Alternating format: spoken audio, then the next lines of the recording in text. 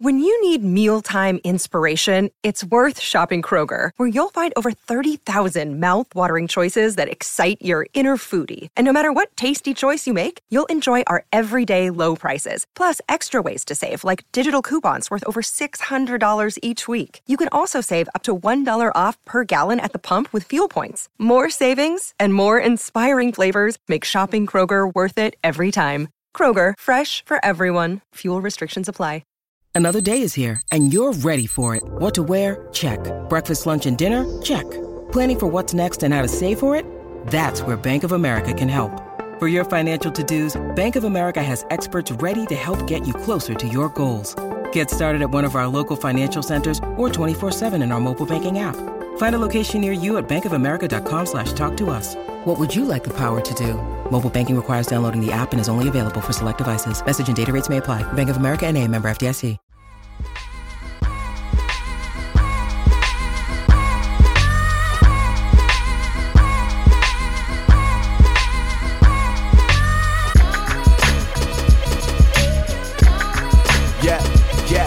NFL fans, welcome back to another episode of Opinion or Fact. I'm Jeff Hartman, one of the co-hosts here of the show. Joining me as always, Wesley Coleman. What's up, Wesley? How are you? Doing great, man. How are you?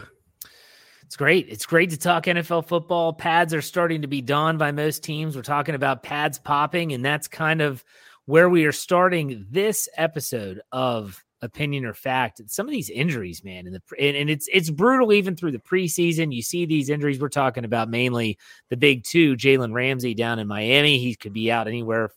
I've heard everywhere from he won't be back till December, till he's still going to miss 3 to 4 months. It's a long time either way. Joe Burrow's calf injury looked really bad on film when you saw that coming out of that facility. What are your thoughts on those injuries? And really the focus here is, are these injuries in training camp and in the preseason, is it a guarantee? Is it a necessary evil part of the process in your opinion? Man, well, first of all, I want to say that if you get carted off the field, I need you to miss at least 2 months. This whole carted off and then back at practice the next day, I just don't have any patience for that. That reminds me of Paul Pierce every time. So, I mean, it's probably a necessary evil. This is a physical game, and if you don't get physical and get explosive early and get as much practice as possible, I think you're going to have problems in the season.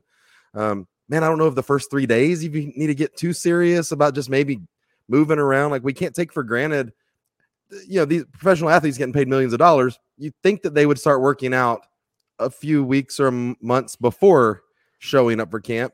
And there's some guys that do, and then there's some guys that probably haven't been very active and basically come off the beach and step on the field. And I think that results in injuries. I think the team doesn't need to take for granted that the guys are in playing shape the first, second, or third day.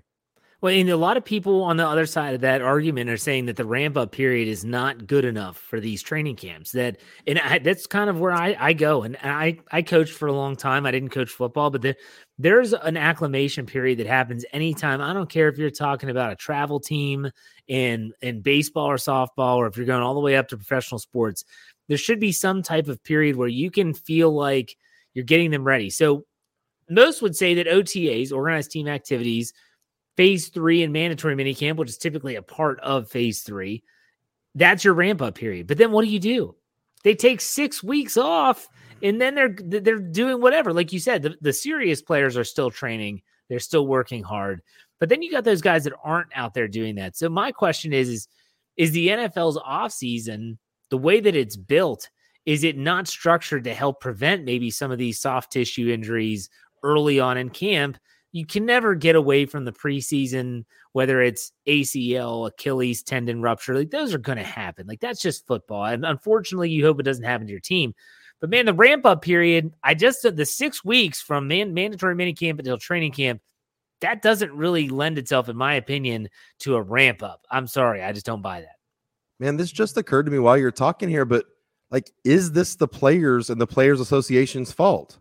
Because they've negotiated very hard to have less practices, shorter training camps, less physical practices. So, I mean, you kind of paint the team into a corner of how quickly or how slowly they can ramp you up, but how quickly they have to. Right. The New Orleans Saints, for example, have a game in less than 2 weeks from when you're listening to this. I mean, and other teams are even quicker. I mean, I don't think you can just go out there and, you've got to learn something in that first game. So you literally do have 2.5 or 3 weeks to get the team game ready. Now we can call it a preseason game, but it's game ready. You've got to get out there and you got to be prepared to get hit. And starters are going to play a quarter or however much. So maybe this is the Players Association's fault that they've negotiated, less time on the field, less practices, less time in camp. For now, I mean, the team has no choice but to rush this along and get people going day one. I kind of disagreeing with maybe the first thing that I said. Now that when you're talking about that, I start kind of wondering who's to blame. Well, it still is on the players to make sure they're showing up ready to go. Like you have to make sure the soft tissue stuff. If you show up to camp and you pull a hamstring on day 1 or 2, you are not ready for that type. You personally are not making your physical body ready for that. When I think about the ramp up period, the NFL is also in a lose-lose situation in terms of head injuries.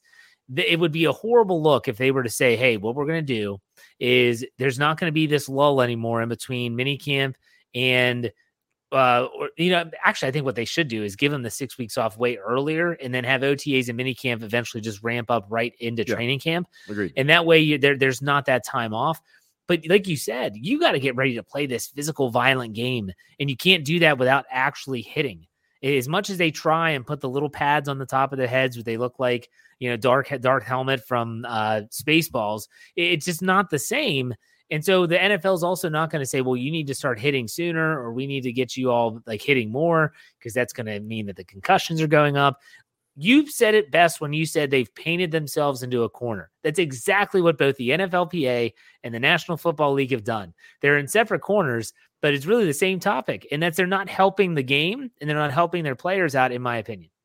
Yeah, and two things you just said I think are important is one, I mean, these players should become in shape. I think it's pretty awesome that the rookie for the Bears, Darnell Wright. Yeah. I mean, one, he got the wrong workout plan. He somehow read and has been working on the wide receiver workout plan, and he's an offensive lineman. So he came in and did the workout, and they're like, "You're done." He's like, "What? We're supposed to run 4 times this far."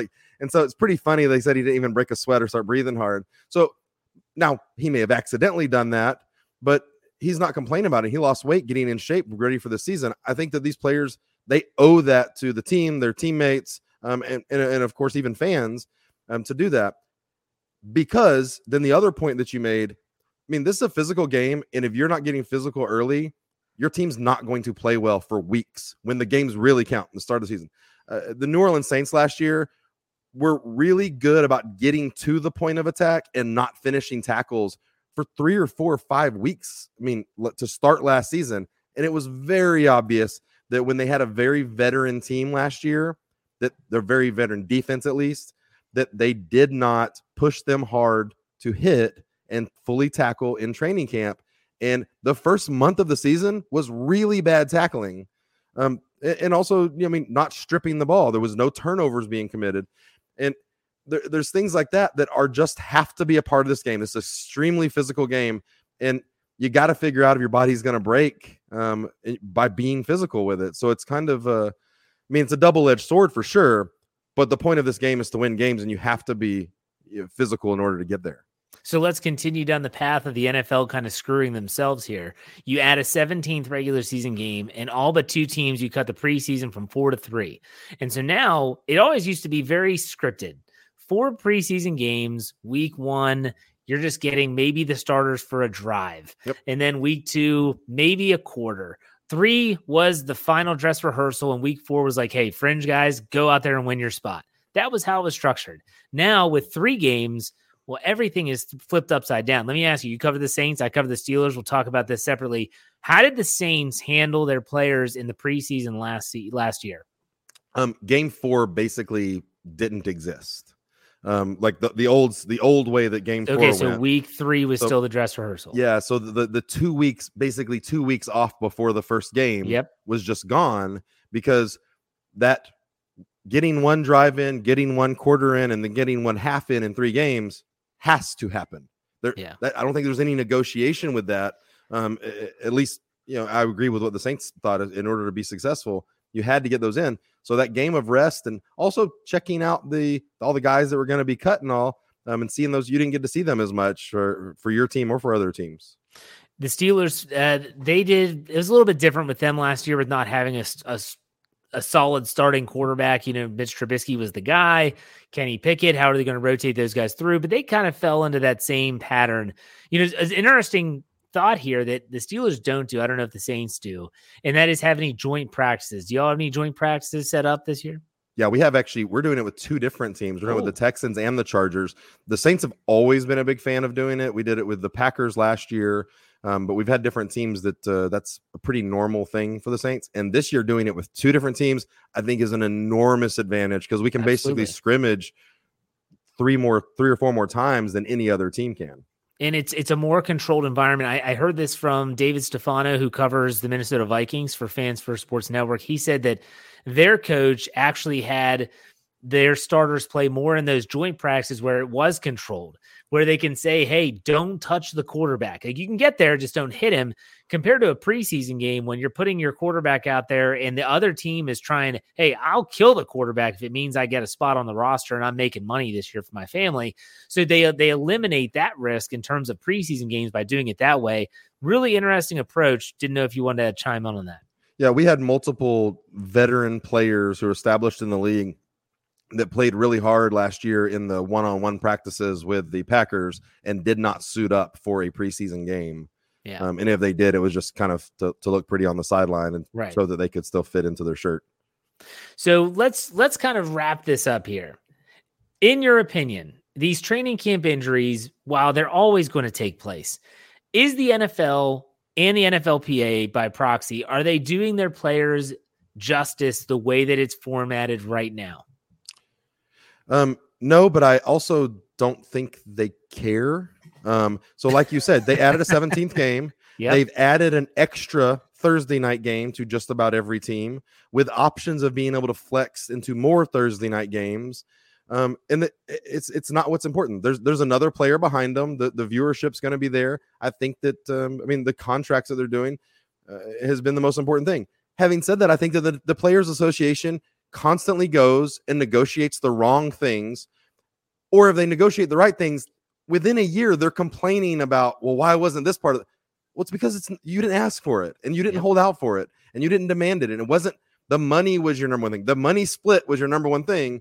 And just there's so many players that complain about the 17th game, so many players that complain about cross-country trips and Thursday night games and games being flexed last minute. They had an opportunity to stop all that, but the money was the driving factor for them and the NFL.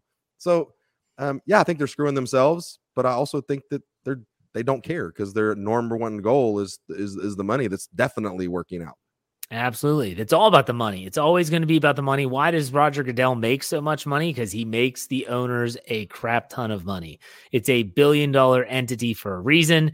He knows what he's doing, maximizing revenue. That's all they care about. Now, will they care if Joe Burrow goes down with an ACL in training camp and the Bengals are screwed for the rest of the season? Well, they'll only care if they're on primetime and they got to flex them out or something like that. But ultimately, they don't really care. They don't really care. Yeah, we see with the Commanders sell, and you see what the team was bought for, and you're seeing. I went back and saw a thing of multiple teams and what they've been bought for over the years and what they're worth now. There's tons of teams that, as recently as the late '80s and the mid '90s, were worth approximately $100 million or a little bit more, that are now worth $5, $6, $7 billion. Oh, yeah. There is no asset that is increasing in value as much as an NFL team.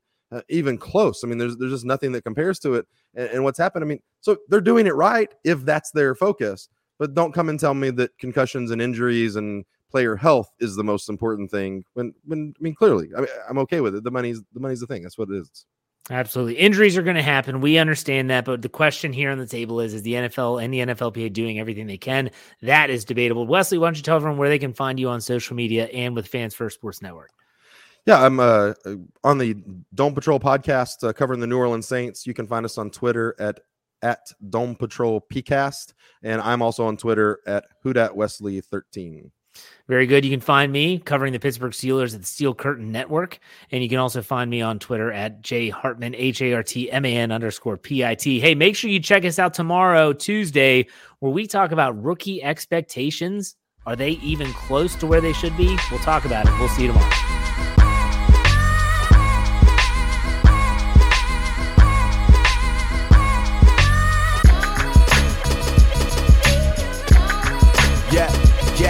Yeah.